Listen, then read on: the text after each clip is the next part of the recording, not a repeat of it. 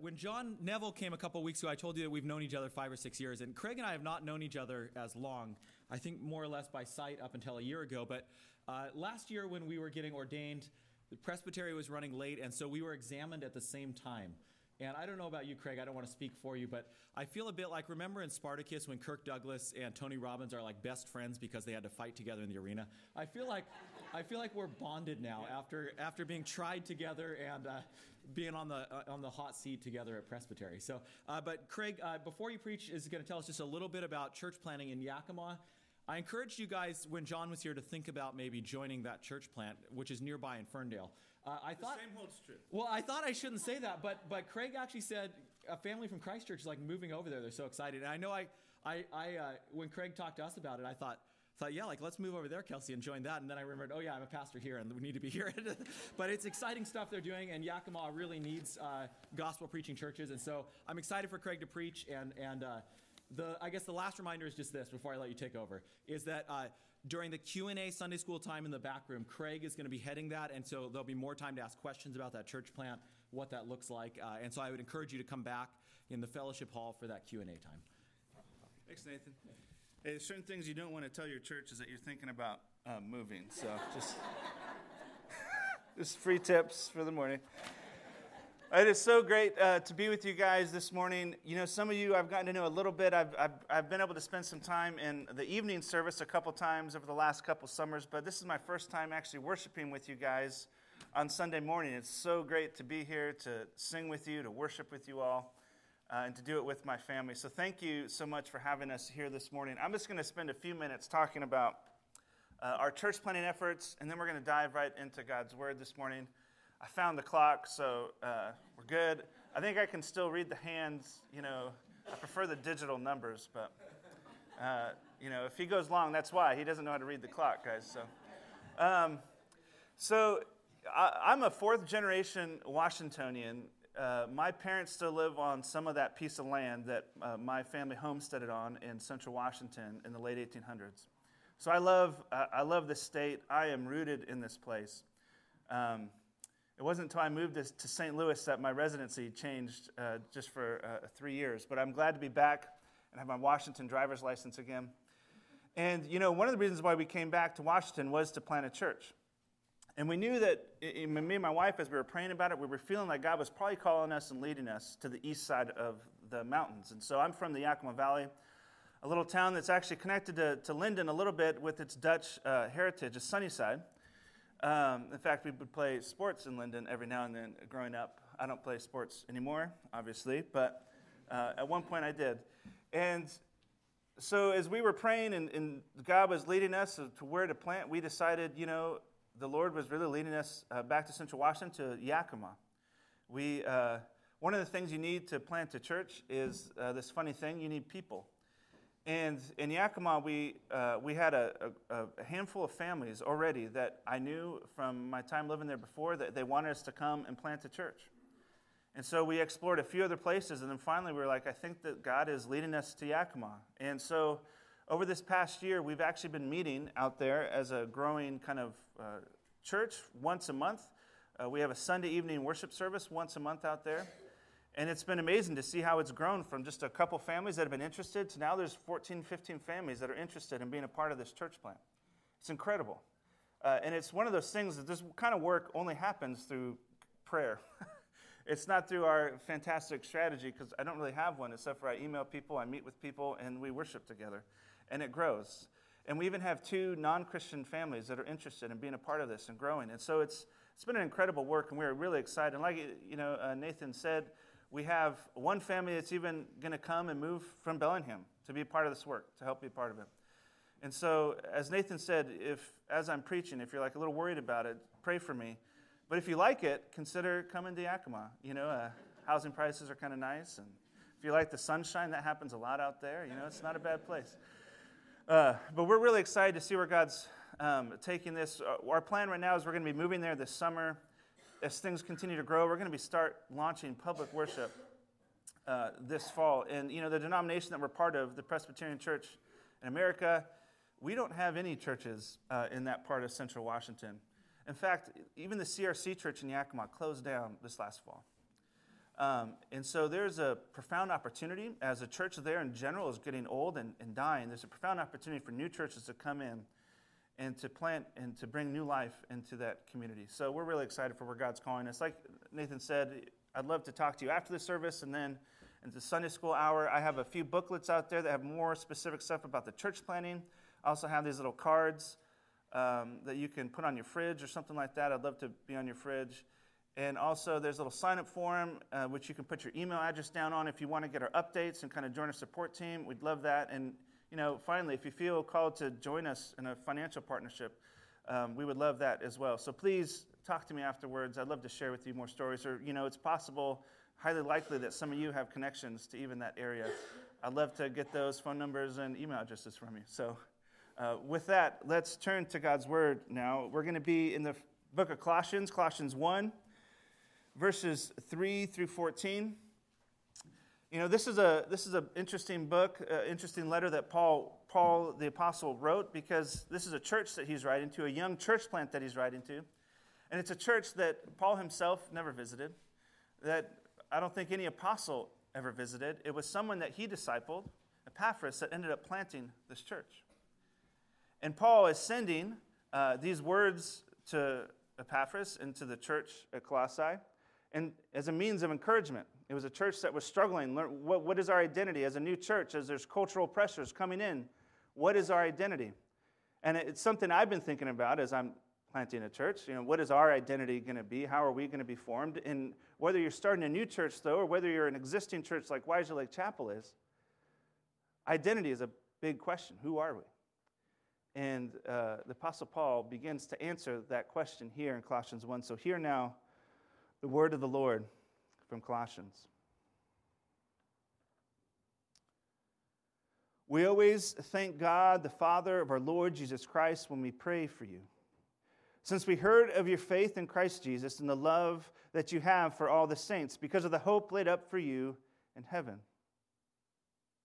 Of this you have heard before in the word of truth, the gospel, which has come to you, as indeed in the whole world it is bearing fruit and increasing, as it also does among you, since the day you heard it and understood the grace of God and truth.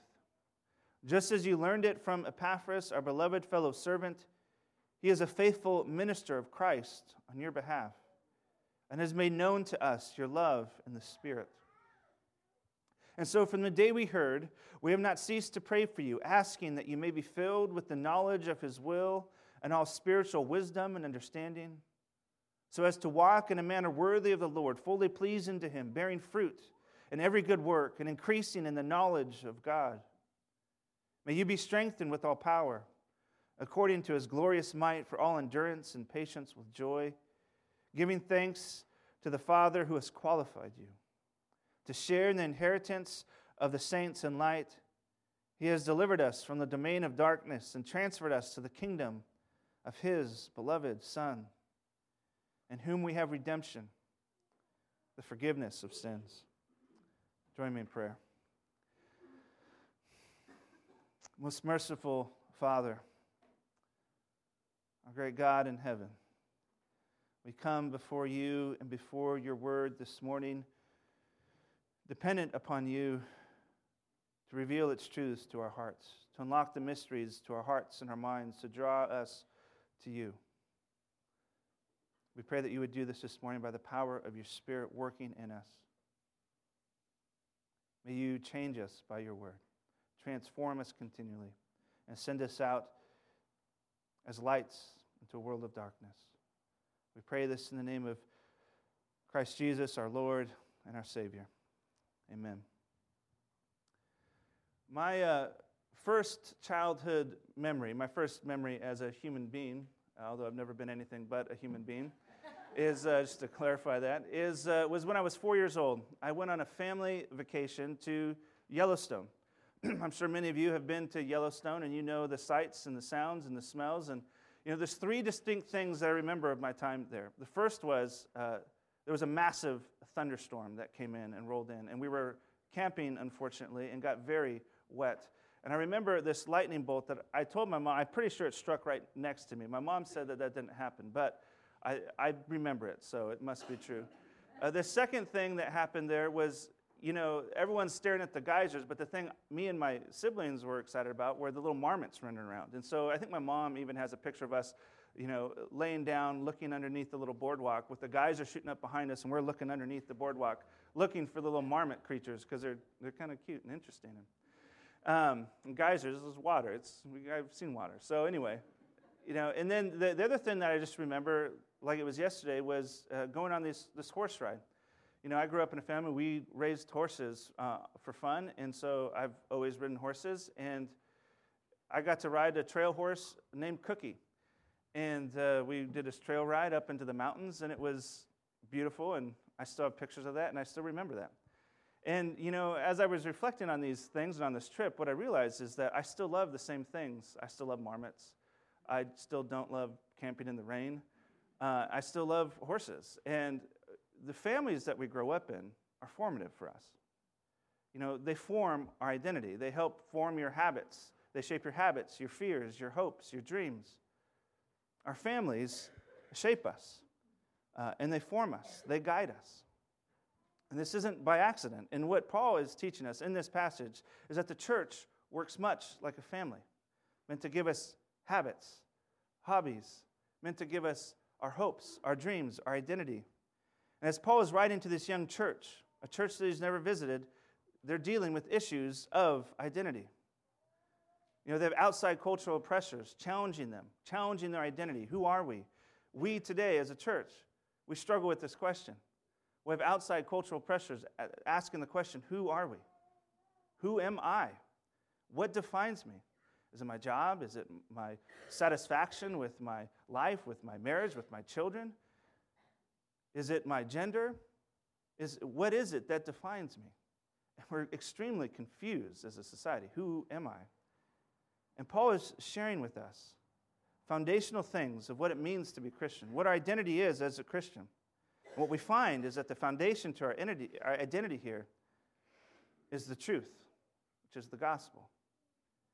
And there's three ways that I want to talk about this morning. There's three ways that we find that the gospel truth gives us our identity and our purpose here. There's three ways that the gospel gives us our identity and our purpose. And the first way is this. The gospel changes us. The gospel changes us. I'm going to read verse 3 through 5 again. It says this: "We always thank God, the Father of our Lord Jesus Christ, when we pray for you, since we heard of your faith in Christ Jesus and the love that you have for all the saints, because of the hope laid up for you in heaven. Of this you have heard before in the word of truth, the gospel." What we see is the gospel has changed us in three distinct ways. The gospel has changed us in three distinct ways. The first way that the gospel has changed us is that it's given us a new faith, a faith in Christ Jesus. Hebrews 11:1 says this about faith. It says, "Now faith is the assurance of things hoped for, the conviction of things unseen." And so this new faith that we have, this new faith in Christ Jesus, is a confidence and a conviction that Jesus is the Messiah. It sets the direction of our compass to say, listen, I'm going to put my faith in and trust in God, versus I'm going to put my faith in and trust in anything other than God. And so the first thing that the gospel changes in us is it gives us a new faith, a faith in Christ, trusting in Him and not in our own ability to see or not see. The second and related thing that you even see in this Hebrews 11 passage that it gives us is a new hope. If faith sets the direction of your compass, hope sets the destination of your compass. It's the thing that's hoped for. And what is that aim? Well, the aim of hope is always salvation. The treasures that are laid up for us in heaven, right? That we will dwell with God forever, that which is broken in this world will one day be made new. This is the hope that we have. And the beautiful thing is it's actually past tense. It's already laid up. It's already there for us. God the Father is already keeping it for you right now. And this gives us confidence in that hope because it's nothing that we have done to earn it. It's nothing that we have done to hold it and keep it, to be good enough to hold it. But it's something that God has already laid up and He's already has it for you. It is finished. And what we find is when faith and hope together, we are trusting in God and the gospel and the good news of Jesus to save us. Not in our jobs to save us. Not in our marriages to save us. Not in any of our relationships to save us. Because the thing is, even when those things are going great, at one point they will not go great. Your relationships will fail you. Your spouses will fail you. Your children will fail you. Your roommates will fail you. You will fail yourself. And if our hope is in anything other than the living God, the one that is true, the one that can actually hold and carry your hopes, you will find yourself devastated. Because even those things that are good are not meant to carry your ultimate hope because they cannot save you. So the gospel changes us by giving us this new faith, this new hope.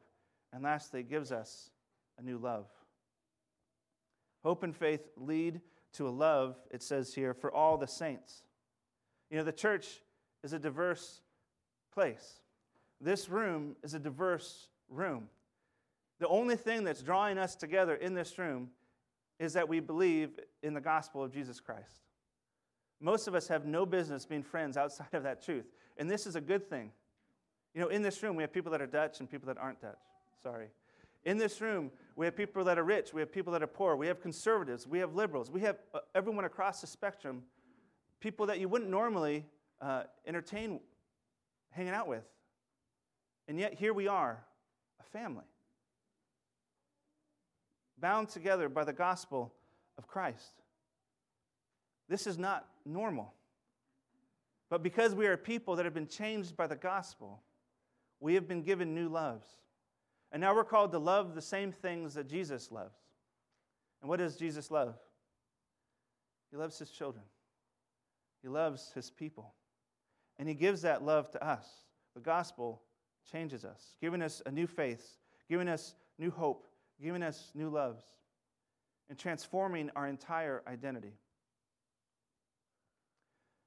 In my time in St. Louis, I had some really good friends who are still there. Their names are Pablo and Mary. About 4 months ago, I got a text from Pablo saying, "Hey, my wife Mary, we're headed to the hospital. It looks like we're having a baby. Be praying." It was kind of a group text thread. It's great. Praying for you guys. You know, about an hour later, I get another text saying, "Hey, a heartbeat is slowing down on this girl, and we have to rush Mary in to get an emergency C-section." I said, "All right, we're praying for you." Then it was radio silence. You know, a couple hours later, we found out that his daughter passed away. Her heartbeat slowed, and they weren't able to, and then by the time she was delivered, there was no heartbeat, no breath, and they weren't able to revive her. A month after that, I was able to visit them in St. Louis, and I was talking to my friend Pablo, and he told me this story. He's like, you know, as I was there holding her name was Karis, in my arms, I was praying, asking God, give her life. And it didn't happen. And he said something incredible. He said, my prayer, though, was not just that he would give her life, but I ended my prayer saying, "But Father, your will be done." And he said he actually meant it. That whatever God did was the right thing, and he actually trusted and believed and had faith in God, even though he couldn't see that whatever God's will would be the right thing. How? How could you pray that prayer, "Thy will be done," when your child is dead in your arms? Because he had a faith and a future hope. He had a faith and a future hope that death has been defeated, that the sting of death has been removed.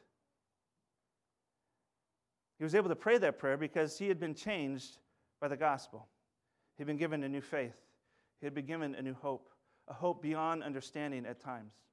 And the truth is, we understand this kind of change, this kind of gospel change in our lives most profoundly when we suffer most deeply.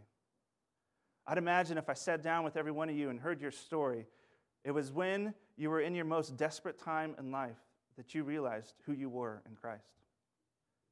When you realize when Christ is all you have, that he is all you need. It's in the midst of our suffering that we realize the gospel's transformative effects and power in our life. The amazing thing is the gospel doesn't just change us and leave us by ourselves, But my friends, Pablo and Mary, survived this tragedy, not on their own, but because they had a church family surrounding them, around them, encouraging them, loving them, praying for them, sharing meals with them, helping them through their sorrow, which leads us to the second aspect of our new identity in Christ. The gospel changes us, and the gospel brings us into a new family. The gospel brings us into a new family. I'm going to read this from verses 12 to 14. Give me thanks to the Father who has qualified you to share in the inheritance of the saints in light. He has delivered us from the domain of darkness and transferred us into the kingdom of his beloved Son, in whom we have redemption, the forgiveness of sins. Here we find that through the gospel, we have been qualified to be in this family. You know, we all understand what qualifications are, right? To be a doctor, you have to pass certain tests and exams, and you have to make yourself qualified to be a doctor.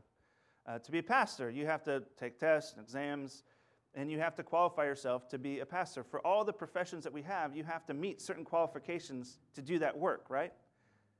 And if you don't do a good enough job, if you don't pass the exams, if you don't pass the whatever markers are for your profession, you don't qualify for the job. So we understand qualifications, and in the gospel, it's not our work that qualifies us to be a part of this family. But it says here that it's the Father who qualifies you. Not anything else. Not your heritage, not your job, not your money. It is the gospel. It is the Father who qualifies you. It's nothing that you can earn or attain of your own devices. This is amazing because we are a people of split devotions. You know, there's days where we love and we serve the God well, and there's days where we don't. We are a messy people. But since we are qualified in Christ by the Father, it is the Father who makes us able to be a part of his family. He's the one who qualifies us. And the beautiful thing is when he qualifies us and brings us into his family, he looks at you and he doesn't say sinner. You're given a new identity. You're called saint, which means holy one, son, daughter. You know, it's interesting. When Paul writes his letters to the church, he's writing to believers, and he never calls believers as sinners. He never says, you are a sinner. Yes, we still struggle with sin, but that is not our core identity anymore.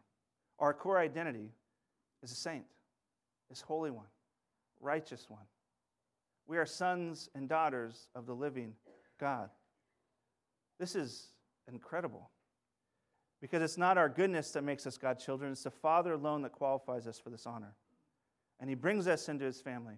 And in bringing us into his family, he shares with us the benefits of being in his family, sharing the inheritance, that all that is his is ours.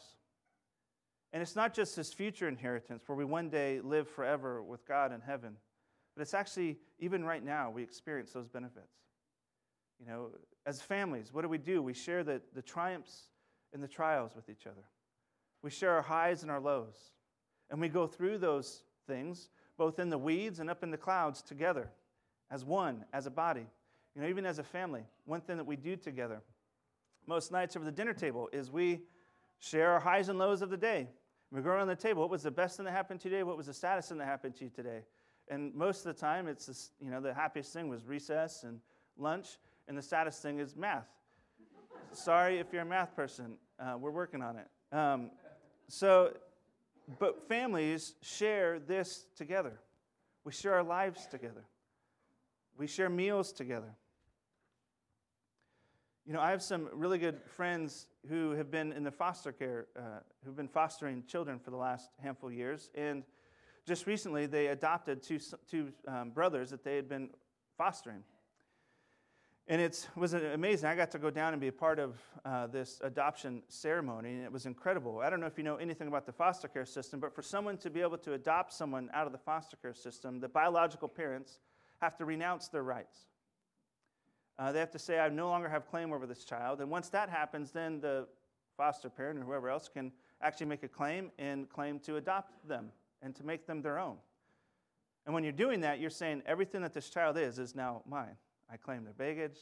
I claim everything about them, and they are now mine. And they're given a new name. They're given a new sense of identity, a new home, a new family, a new mom, a new dad, new sisters.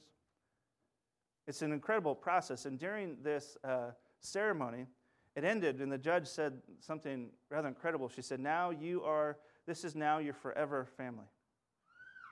This is now your forever family. And so these children that were adopted, it's like they were always in this family. It's like on paper to the government, it's like they were born into this family. And this is what God does for us, isn't it? He adopts us into his family, transferring us from one kingdom to the other. And through Christ, the rights of the kingdom of darkness over us have been renounced.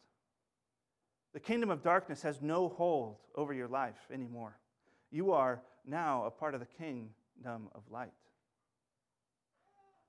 We've been taken from the kingdom of death and no hope and given the kingdom of life and love and faith.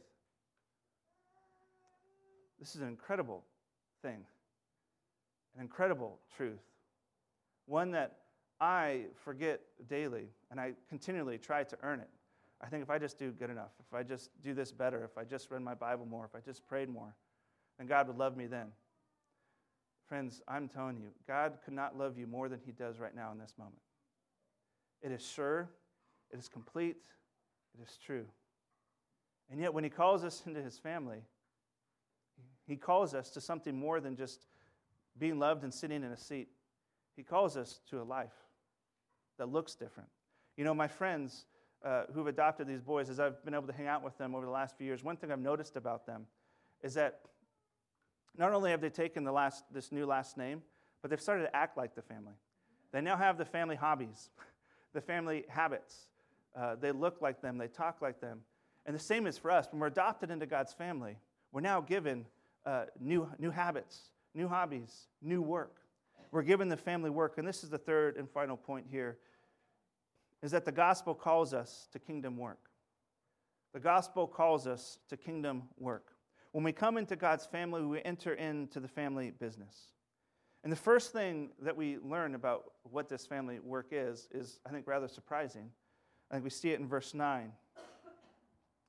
And so, from the day we heard, we have not ceased to pray for you, asking that you may be filled with the knowledge of his will and all spiritual wisdom and understanding. The first thing we're called to is knowing God, to knowing the King, to growing in our knowledge and wisdom of him. We're supposed to give ourselves to the task of knowing him. You know, it's one thing to know about him, to be able to kind of read the baseball stats off. You know, it's another thing to actually know God. And how do you know anybody? You spend time with them. You talk to them. You share life with them. And we're called to do the same thing with God, the Father, who invites us to do that. He wants to. The living God, the God who created all things, and sustains all things. He wants to meet with you. And it's interesting, the task happens actually through prayer. When Paul heard of the faith that this church had, the first thing he did, it said, was to pray, praying that they would be filled with knowledge and wisdom. And so the work that we're to give ourselves to is to prayer. You know, prayer actually does work. We kind of wonder sometimes, is this thing real? Is this just something that we do? You know, even for this church plant, I know that we have hundreds of people around the world praying for us, people in this room praying for our church plant. And I can tell you, we would not have any success apart from prayer. You read Acts, their strategy for growing the church is meeting together and praying. It's actually kind of wild. I kind of imagine, what if churches actually trusted that prayer and God's word would actually do that work for us? Prayer works, and the first task we're supposed to give ourselves is to prayer and to spending time with God, that he would fill us with his knowledge and wisdom, which leads to the second thing here, which is good works. We read on in verse 10. So as to walk in a manner worthy of the Lord, fully pleasing to him, bearing fruit in every good work, and increasing in the knowledge of God. What we find is that good work bears fruit, and it flows out of a life that is that is rooted in Christ. You know, good works is living out of a gospel culture in our everyday lives. You know, we're clear in our Protestant faith to say works do not save us. But as people that have been born in Christ, we will look different. We will act different. We will be different people. And so we're called to do that, to live out this gospel culture in our everyday lives, which says, as you have been loved, so love others. As Christ has loved you, so love your neighbor. As God has been patient leading you, be patient with people around you. This is our good work, right? Loving God and loving others. And it's produced by the Spirit of God working in us, which happens whether we're in the workplace, whether we're at home, whether we're at the grocery store, wherever we find ourselves, doing these good works, loving, extending the grace that we've received. You know, one of the things I think about is that the opposite of this kind of gospel culture, which is extending the love that you've received, is a religious culture, which says, I have to be good and do good to be loved, which produces all sorts of crazy ideas and legalism and rules, and it's not fun. But the gospel culture says that because I've been loved perfectly in Christ, I can do good.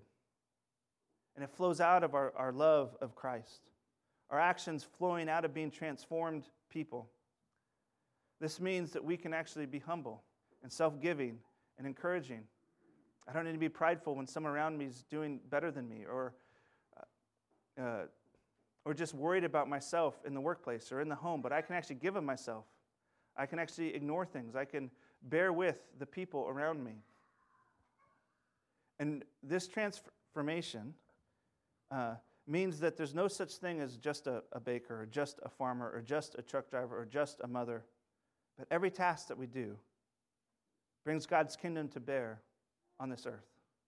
If it's good work, if it's bearing fruit. And the beautiful thing about this, too, we kind of read past it quickly, but in verse 6 it tells us that the gospel actually will bear fruit. Speaking of the gospel, it says, which has come to you, as indeed in the whole world it is bearing fruit and increasing. The gospel will increase.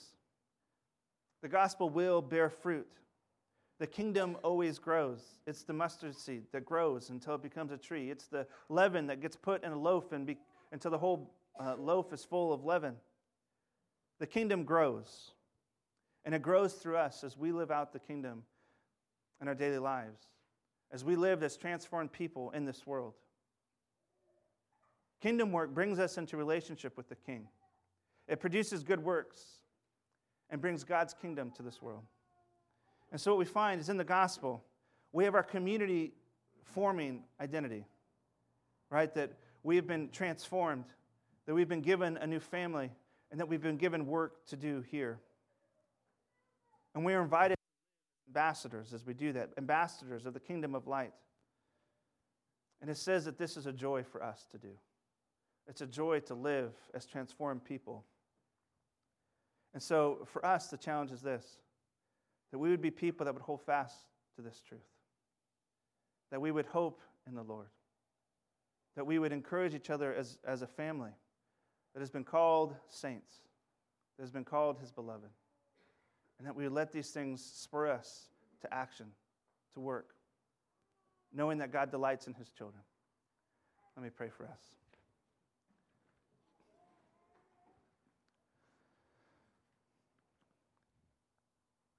Holy and merciful Father,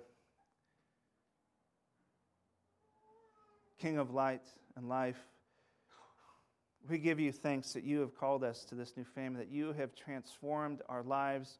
May you continue to transform us.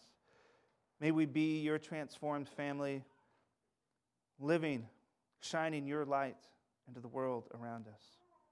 May you give us courage to do so. May you give us strength. May you encourage us to be that family, loving each other, bearing with one another, being patient with one another. Continue to work in our lives by the power of your Spirit, we pray. In the name of Christ, our Savior, our Redeemer, and our friend. Amen.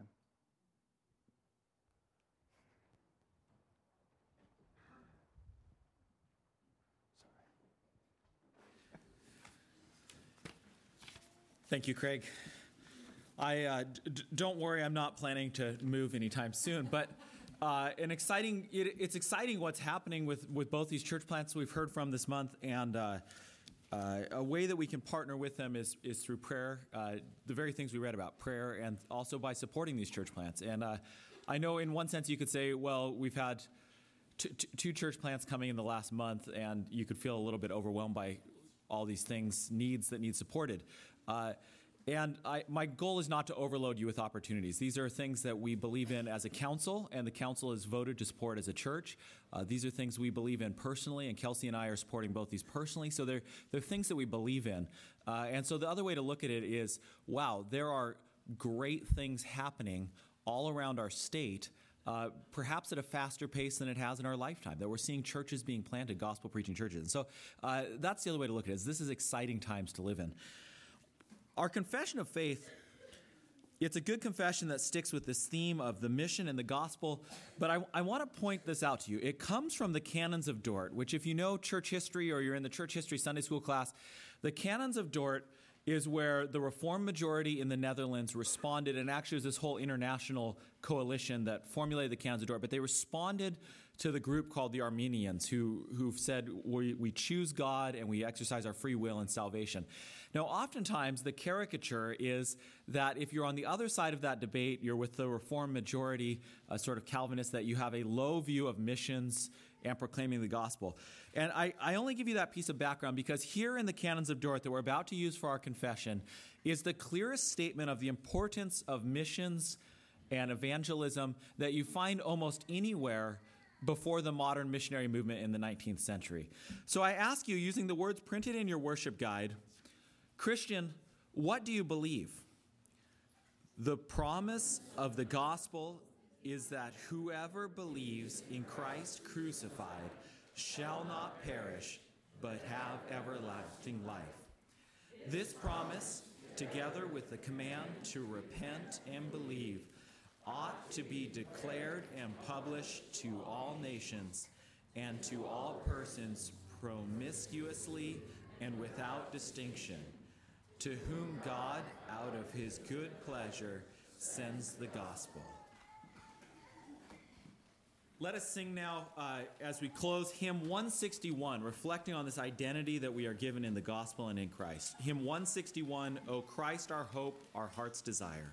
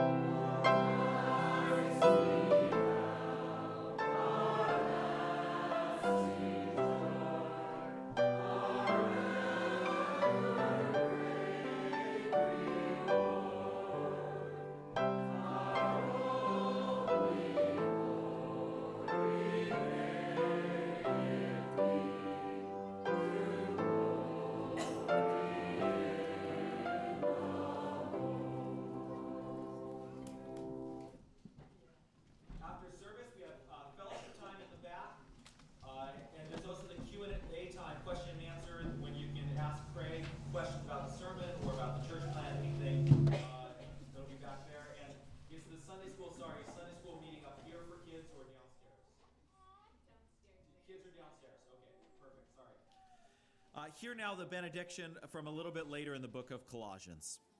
Receive God's grace. Put on, as God's chosen ones, holy and beloved, put on compassionate hearts, kindness, humility, meekness, and patience, bearing with one another and forgiving each other. Above all these, put on love, which binds everything together in perfect harmony. Let the peace of Christ rule in your hearts, to which indeed you are called in one body. Amen.